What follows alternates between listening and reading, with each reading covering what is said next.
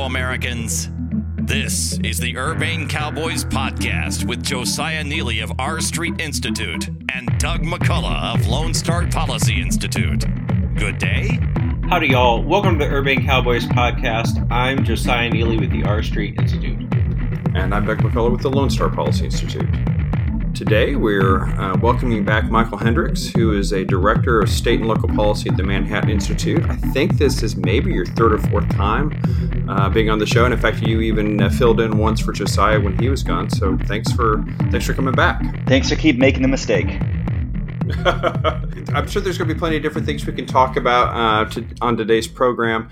But as we're recording this, you have an upcoming event here in Texas, the Texas Public Policy Foundation, called the Metropolitan Majority America in the Cities. And that's going to bring you back home to Texas. And I believe that Raihan Salam, also from Manhattan Institute, is going to be there. Without giving it all away, maybe just to tease the event, tell us a little bit about what you expect to come out of the event and what potential guests of the event might hear from you. Well, so Manhattan Institute is not just based in New York City and has a history in cities. I mean, it's in the name. But more than that, we care about cities, love cities, and, they've really been getting a bad rap, and I think for a good reason. Over the past year or so, they've been hit with pandemics, they've seen crime spikes and rioting, and then there have been long-standing challenges. It's harder than ever to afford a place to live in the city, even as there may be great jobs available in some places like San Francisco. Good luck trying to afford there. And it's really been a rotten deal for blue-collar, working-class Americans, but also increasingly a rotten deal for immigrants, people from all around the world who come to America, come to cities, and historically, a place like New York City has been the place you come to Ellis Island and you start a future for you and your family. Harder and harder to make that possible. And, just the other week, I was in a classroom in Chinatown in New York City, in Manhattan, listening to Chinese-American parents say, I just don't think that America is a place of opportunity for my kids anymore. They're better off in China than here in the United States. And you ask them why, and they say, well, it's not just jobs, it's not just COVID, it's really education. They literally said CRT, critical race theory, is evil. They feel like suddenly there's a new agenda that's separate from simply providing the best education for the most children. And giving a future for them. So put it all together, prosperity, public safety, education. These are kind of basic concerns that many people in America have. And I think the argument we're going to be making at Manhattan Institute over the next handful of months and honestly years is that there is a metropolitan majority in America, not just who live in cities. And by the way, America's 50 largest metros alone account for half the country's population. But also there's a majority of people who, today just are pragmatic and persuadable on issues of prosperity, safety, education, who distrust the bleak narrative of wokeness in the classroom. And, it really becomes clear when you see the difference between what you hear the city's elected officials say and what the electorate say. You see that pop up in educational, in hearings on school closures. You see it in a number of different areas. And what's really interesting about this is not just, you read left-wing rags and they'll make you think it's all Karens coming up and hearings and, just denouncing just the commonsensical left-wing leaders who really care about equity for the city. No, what's really interesting is you're hearing this from Hispanics, Asian, Black communities. These are parts of America that maybe were Obama voters previously. And then strangely in 2020, you began to see them shift toward Trump. Now, this is not necessarily a partisan point I'm making. It's just that you're beginning to see more and more Americans, especially in metros, vote less by ethnicity and more by ideology, what they actually believe. And what they actually believe is, again, a focus on safety, good jobs, good education for their children. It's a multi-ethnic mainstream. And this multi-ethnic mainstream, regardless of how they vote, I think the important point is they are a majority within metros, and they are going to be shaping the future, not just of those metros, but the future of this country. And so if we are not speaking to them and speaking for them, I think we're missing where the future of this country is really going. After you eloquently say that you're not just focused on New York, let's focus on New York. Maybe this isn't particularly fair since, I know that your office there, but I think that you, like many other New Yorkers, were not actually living in the city through at least parts of the pandemic. But I did kind of want to get your take on how maybe New York City has been coming out of the pandemic and whether that's all reversed course in the recent months. How are things faring there? And what's been your overall impression? Yeah, I mean, well, certainly, while other organizations have, often left New York City, and sometimes for good reason, you can look at financial firms saying, look, it's about dollars and cents here. It makes a whole lot more sense for us to be in Miami. Manhattan Institute is based in Manhattan. It's going to stay in Manhattan. It'll always be Manhattan based, but it's also a national group. We have people all around the country. Chris Rufo's the Pacific Northwest, and some of my colleagues in North Carolina, Florida, DC. We are both national. We are both like hyper national and hyper local at the same time. I think that makes us an excellent think tank. But I'm biased. So what's clear though is that with New York in their backyard, we are diligently focused on the future of New York City, because really so much of the rest of the country pays attention to New York City, and often how New York City goes, for better or worse, so goes the rest of the country. So the future of New York City, I think, matters to people even outside of New York. One of the really interesting things that's been happening is New York's kind of suffered more than other cities, but also really captured maybe more than has been clear in other cities, the kind of reality of this metropolitan majority. So here's what I mean. So one is just very obvious. There have been thousands of deaths from COVID-19 in New York City. Crime has shot up, violent crime, double-digit percentages. These are shootings, murders, and they've been concentrated in poor, often more minority neighborhoods. And so it's been really victimizing the same communities that have been hit hardest by COVID. And then, of course, there's been the restrictions on life, the lockdowns, and then, of course, the economic costs of that. The dip in the economy, the downturn in employment was worse in New York City than in the entirety of the rest of New York State, and really some of the worst downturns and labor hits in the entire country. It's just catastrophic pain in the labor market and the economy. And so even as New York City has indeed bounced back a little bit, there's still basically the dip was so deep that it's still going to take a long time to come back. And if you've been there recently, you'll know that there's still a lot of restrictions on life, on going to restaurants. Just now they are introducing restrictions so that you can't dine indoors unless you show a vaccination card or one of the apps that the state or city are providing you to prove vaccination.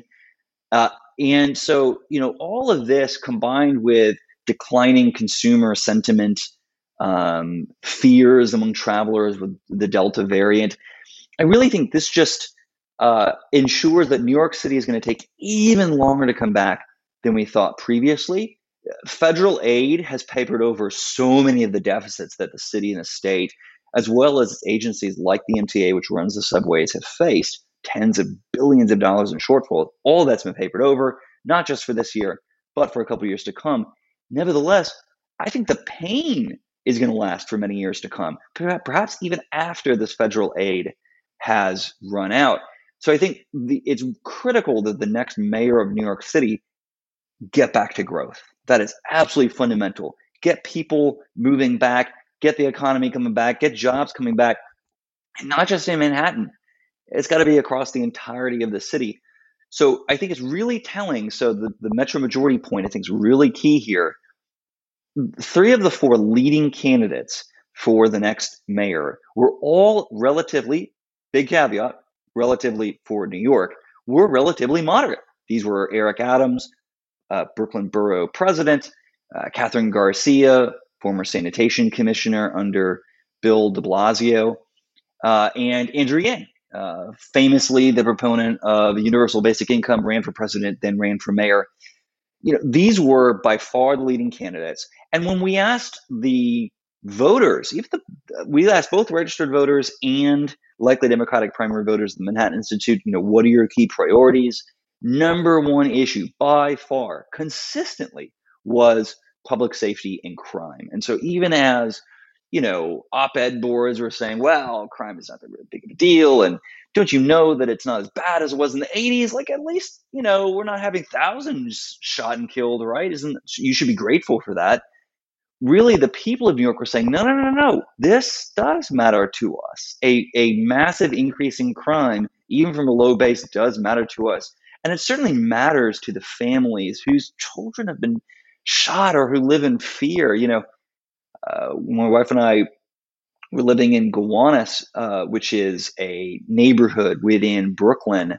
This is an up-and-coming neighborhood, but suddenly when the pandemic hit, it took a sharp turn for the worse. And, we would have feces dropped in our front porch and just men with metal pipes just rampaging down our streets.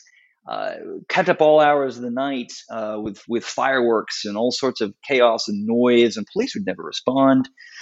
This really matters to whether or not you think you have a future in New York City. And so one of the encouraging things is the majority spoke in the primary for mayor. And in a 7-1 Democratic city, it's the Democratic primary that is the election that matters in New York City. And what they said loud and clear was, we are not plumping for progressivism. We want someone who just cares about the basics, public safety, prosperity, a good education for our children. And, those are the people who won. And I think it was a shock to the system. Both of the elected officials who tend to sit pretty in New York City, it's a shock to them. It's also a shock to the pundits and kind of the elites in the city, just how successful that, as I said, kind of a metropolitan majority message resonated.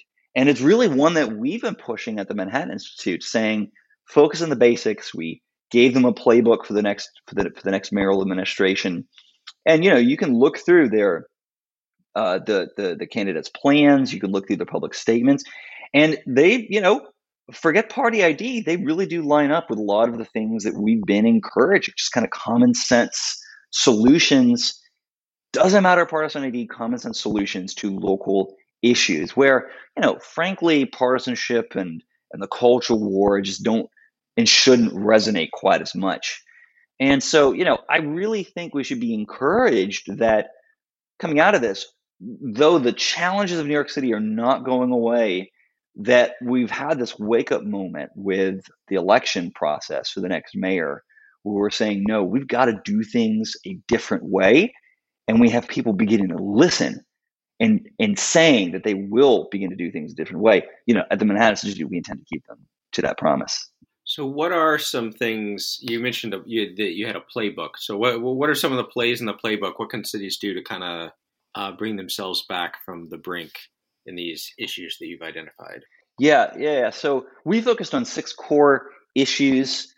We have housing, transportation, budgeting, education, small business issues, public safety, and each one of them we say, look, here's 5 or 6 ideas. So 6 categories, 6 ideas. So let's just take housing, something I care a lot about. Let's make it easier to build accessory dwelling units. So these are the backyard apartments. And you think, wow, New York City filled with towers. How can you even have a backyard? Got to be honest. If you get outside of Manhattan, maybe the really dense parts of Queens and Brooklyn. Go to, the outer reaches of Brooklyn. Go to Staten Island. Go to really any of the outer reaches of the 5 boroughs in New York, and you'll see, honestly, what looks like a pretty dense but traditional suburbia. There's actually a lot of space really close to transit lines in New York City, with a lot of space where you could build a whole lot more housing, but not disrupt the fabric of the neighborhood. And it's still relatively difficult to build more accessory dwelling units.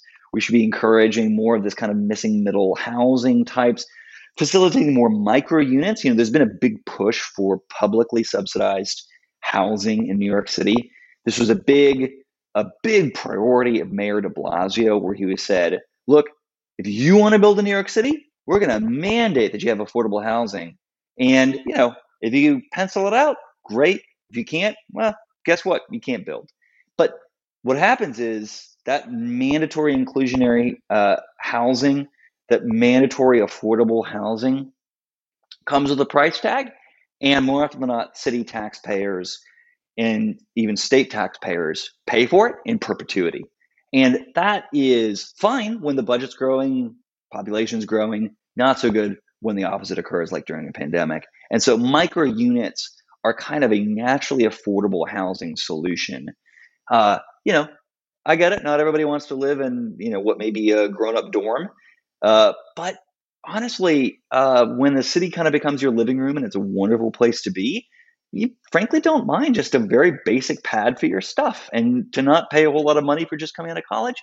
Wonderful, wonderful deal. So, these kind of practical solutions to cut the red tape, strangling new housing construction and preventing new housing from coming online when, over the past decade, we've just added 0.3 new housing units for every 1 new job to help address that jobs housing mismatch. I think this should be well within the possibility of a new mayor to address. And so just go down the line: education, budgeting, transportation. We want to bring up these kind of practical solutions. So I just really encourage anybody to check it out. I think it doesn't just apply to New York City. New York City is in one sense like dramatically different from any other city in terms of density in America. But on the other hand, New York City is like America, but even more so. And so if you think of like the solutions of New York City as being, solutions that you could adopt, just New York City can take it to the extreme, then really everything should be just a sandbox for you to play in for solutions. So a friend of the show and personal friend Kate Hyde tweeted something to the effect that this morning that other than collecting our taxes, I cannot think of one thing we can trust the government to do. And of course, she's saying this after the fall of Kabul.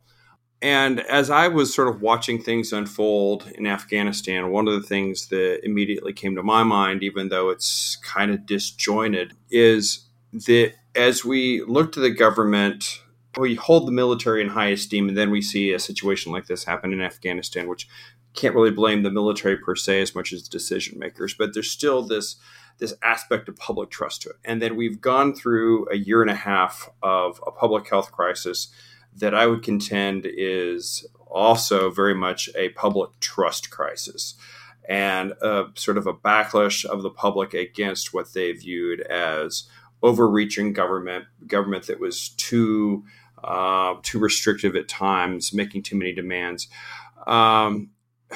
I guess what I want you to do, like I said, this is rather disjointed, but I want to see if you can be the one who pulls this together for me.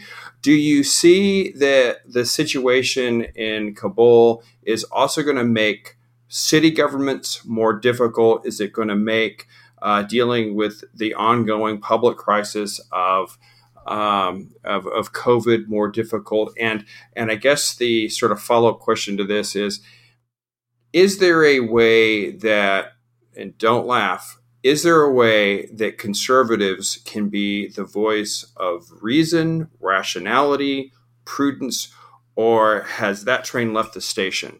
And with that, I am going to drop that heap of mess in your lap. Go ahead and comment. So, with all due respect to Kate, who said, other than collecting taxes, I can't think of one thing we can trust government to do. I'm not even sure we can trust them to collect taxes. Now, that said, I think there's been a long tradition in America, but especially after the 60s and 70s, of Americans trusting their state and local institutions more so than the federal ones. And that's true even during a pandemic. So, there was a poll back in April 2020, found about 2 in 5 Americans gave the federal government excellent or good marks on its handling of the coronavirus, but a majority said their state and local governments are doing a good job. Gallup also has consistently had polls. You can go back years. There is a consistent gap. If you just draw a line across a graph and you have the years going from left to right, and you just say that, there may be a lot of squiggly ups and downs in terms of trust of government, but always at the top, local governments, followed by state governments, and then way down at the bottom of the federal government, way even further down is Congress. So really, there's always been a lot more trust in our local governments, especially, and I think that's for good reason. This is a long tradition in America that we trust the government that's closest to us, that we are much more likely to just treat our neighbors differently, treat locals differently than a far off capital. And, especially in our increasingly nationalized politics, even state and local issues, especially since about 2000, there's been a lot of research literature on this, but especially since 2000, even state and local politics have been nationalized.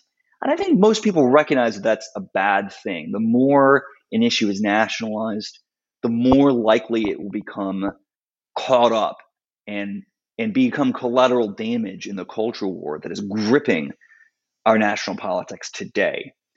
And also, frankly, the more that local politicians, even state politicians, can run on a national issue, where do I stand on Trump or Trump's latest tweet, or, what's your stance on Afghanistan? They might have nothing to do with how well your city picks up trash. In fact, it may do it terribly. But in an increasingly nationalized system, well, people are more likely to vote by the letter R&D after your name or your position on a Trump tweet when he was allowed to tweet, than whether you're actually doing a good job in your job as governor or mayor or city council member. That's, I think, ultimately bad. And so, I think we should be concerned that the more our national politics goes off the rails and we become increasingly nationalized, that there's really no buffer anymore. We really don't treat state and local as being any different than the national. And so if something does happen that makes a big dent in our trust of national government, of our leaders, of our president, well, that could really have a lot of damaging repercussions across a variety of institutions in America. So yes, I would argue that if you've made a colossal mistake in a place like Afghanistan, where you see, even this morning, horrifying images, video of desperate Afghan citizens clinging to the wheels of an Air Force plane, even as it takes off, even as they plummet to the ground to their death, just so desperate for rescue that we are not giving them, that I think people do begin to question whether the government has their best interest in mind as well. If we're willing to just give up on people that we promised. A lot of these people were partners with us in Afghanistan. The fact that we even let them just maybe even die under our watch, we just don't care, I think that will have some repercussions. I don't know how, but that should lead us to question, whether our federal government does have our best interests in mind. Yeah, and I realize that being somewhat libertarian, I'm sort of a unexpected voice of saying that we need greater trust in the government. But it does seem to me that this public health crisis is also a public trust issue, crisis. And I guess my question for you is someone in the policy world as opposed to politics. Is there much that can be done from a policy perspective that can garner trust, or is it more about the ability to communicate well and the integrity of I'm going to tell you what I'm going to do, then I'm going to go do it, then I'm going to tell you what I've just done, and having a sort of integrity to that whole process? Or is there anything that can be done from a policy perspective and maybe just simple competence? What can sort of those in the think tank world do to bring, push things more towards competence and garner public trust? I'll be the first to admit that in an increasingly anti-elite age, that's anti-elite often for good reason. When the elites fail us, when experts fail us or mislead us, it makes it tough for a think tank full of experts to come along and say, well, we have the right expert opinion. And that is a challenge. I think that's why it's incumbent upon us to tell local stories through our city journal outlet, for us to do the kind of polling that we've been doing to show that what we're proposing is not just something that we've cooked up in an ivory tower, that is something that is broadly popular and actually works. And we've demonstrated that consistently in New York City. And, we have a poll in the field right now in America's fastest growing cities to kind of make this point across the rest of the country. There is a metropolitan majority and that they are pragmatic and persuadable. They do believe in kind of common sense ideas on prosperity, public safety, and education. And, I think that can help hopefully bridge the divide between, all of us as Americans and the people we put in power, or the people who are in elite positions in this country. I really think that at the end of the day, outside of the culture war, a lot of Americans are pretty commonsensical and generally believe in a lot of they have a lot of shared ideals, kind of see the world in the same way. And a lot of the division that you see in this country is an outgrowth of really an intra-elite fight for power. You have people using the culture war to bludgeon their opponents over the head so they can get one set of people in power out of power and put themselves in. And, we should resist getting caught up in that. We tried the Manhattan Institute to not get caught up in that and just, be a fair broker and do consistent work and make it approachable to not just the elites, but people who are really passionate about their local communities and care about policy issues because it matters to them, their kids. And I think that can help bridge the divide. But I'm not going to be all smoke and mirrors here. I think we have a long way to go to restore trust in this country and our core institutions. And it's incumbent upon the people granted positions of great authority in these institutions to prove themselves worthy of our trust and to act in such a way that, as Yuval Levin of AEI has said, institutions no longer become performative platforms for them, but ones that are transformative and ones that are really shaping them as good and honest people who think of themselves as more servant leaders than performers on a public stage. Talking about performing, I know I don't expect you to be sort of an expert on the political career of Andrew Cuomo, but here, obviously we all know the allegations, and we know that he's at this point has resigned.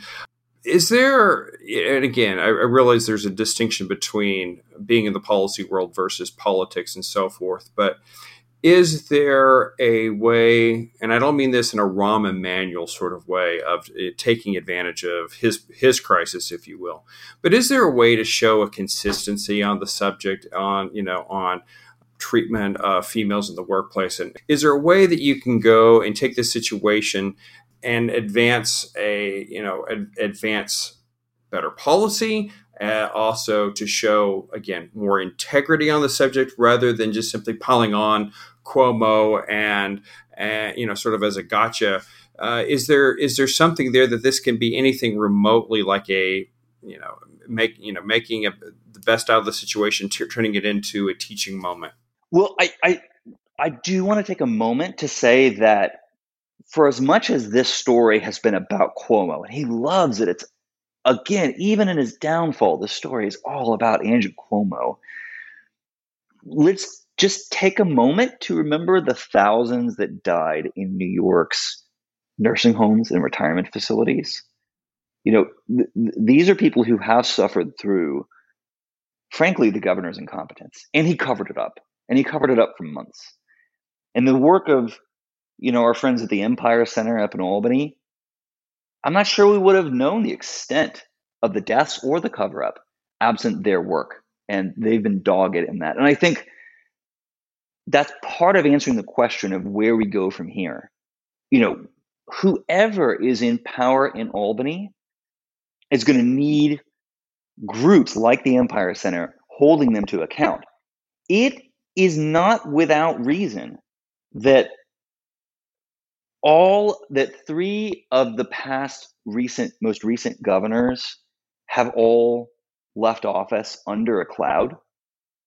There's a reason why there was a couple years back, Andrew Cuomo gave a PowerPoint presentation where he photoshopped his head on the Three Amigos. If you remember that movie, there's Chevy Chase and Steve Martin Short, and he put his head up there, and he put the heads of the different chambers in Albany, the Senate and their version of the House and the Assembly.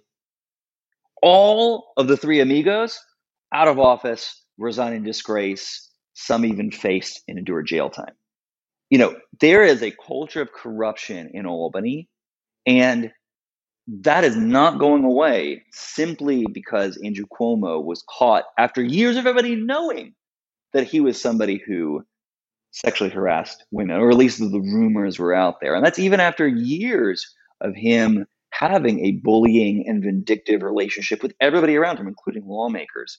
It was really interesting after Andrew Cuomo said that he was going to step down. And by the way, he's yet to step down. Never count out that he could do something before he leaves.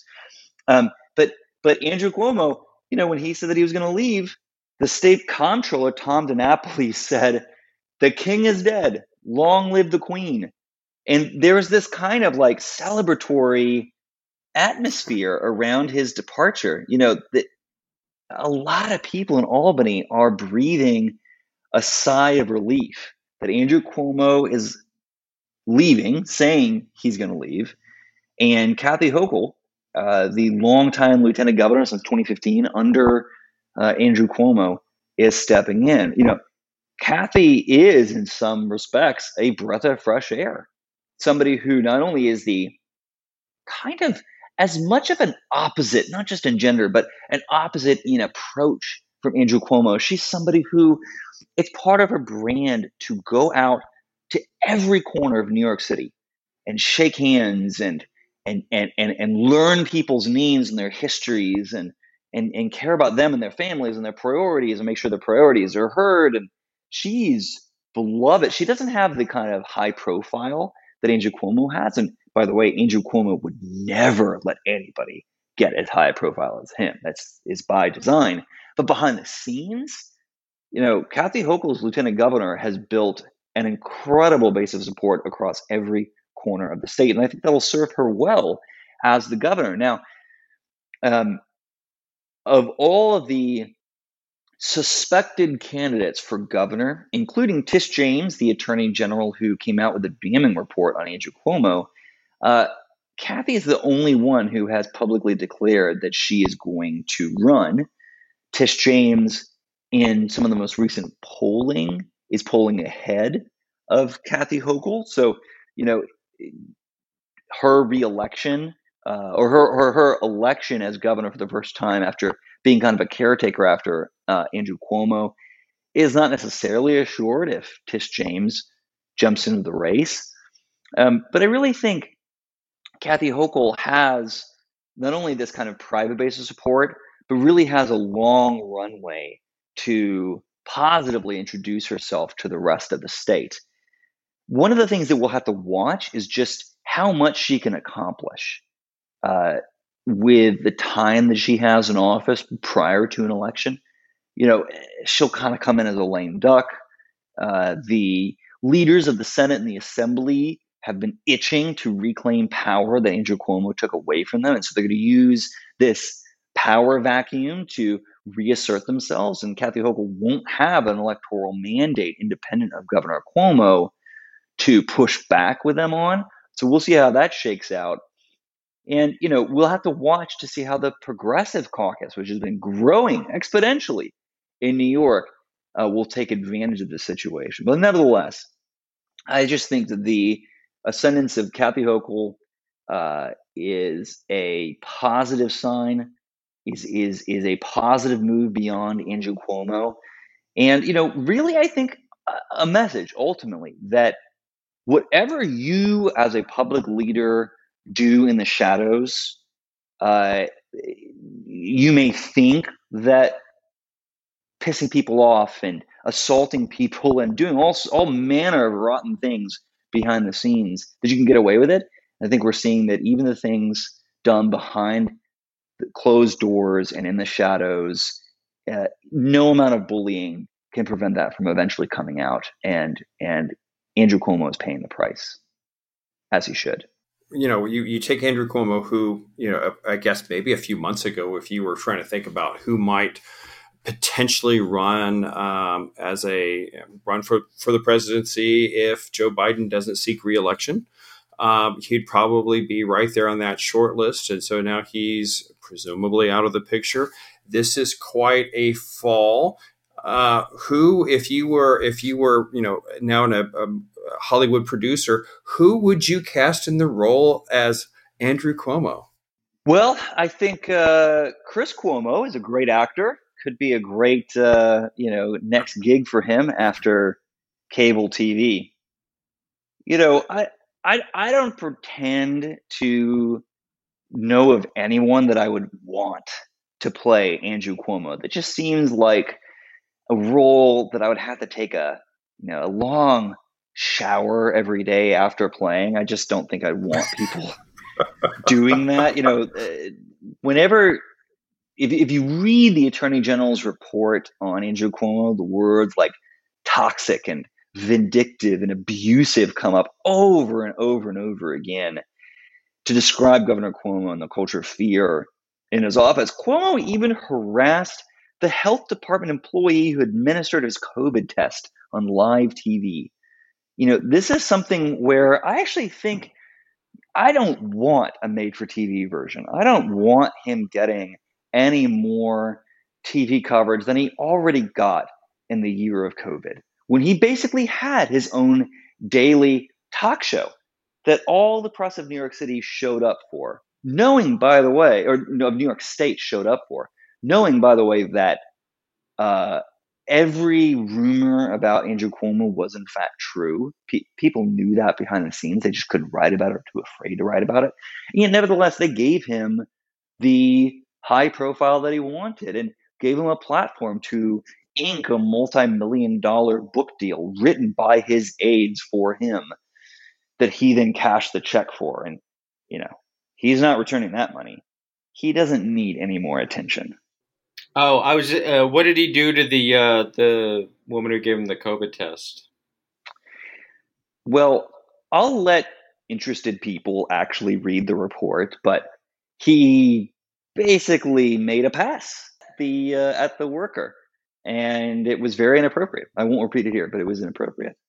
And I think I should just step back and say, like, even though, I certainly am not going to hold back on saying that what Andrew Cuomo did to those he harassed is bad. I want to be clear. This is not me. This is not partisan.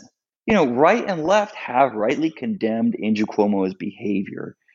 And, I know that a lot of people on the right love to dunk on Andrew Cuomo.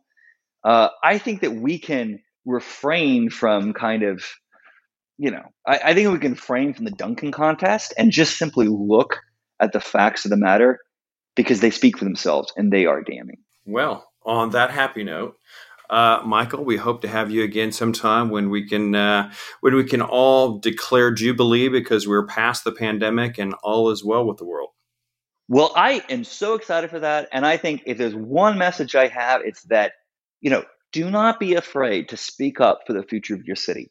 If you think about running for office locally, you should do that. If you think that your school board's heading the wrong direction or your mayor is making a bad decision, I think you should recognize that all those times that you've been told that you're alone, your kind of common sense approach, that there isn't an audience for that, I think it's time to wake up and realize that you are not alone, and that being involved locally is not just a way to fight back against bad ideas and fight for good ideas. This is really about regaining trust in our country. And it needs to start with local institutions that we have rightfully trusted far more than any other institutions, governmental institutions in this country for decades. It starts locally. Recognize you're not alone. And the Manhattan Institute, I'll be there, we'll be there with ideas. We're ready to equip you with ideas. There's many other allies out there ready to do that. There is a metropolitan majority, and we as the majority should be able to speak up. Michael, thanks again for joining us. Thank you.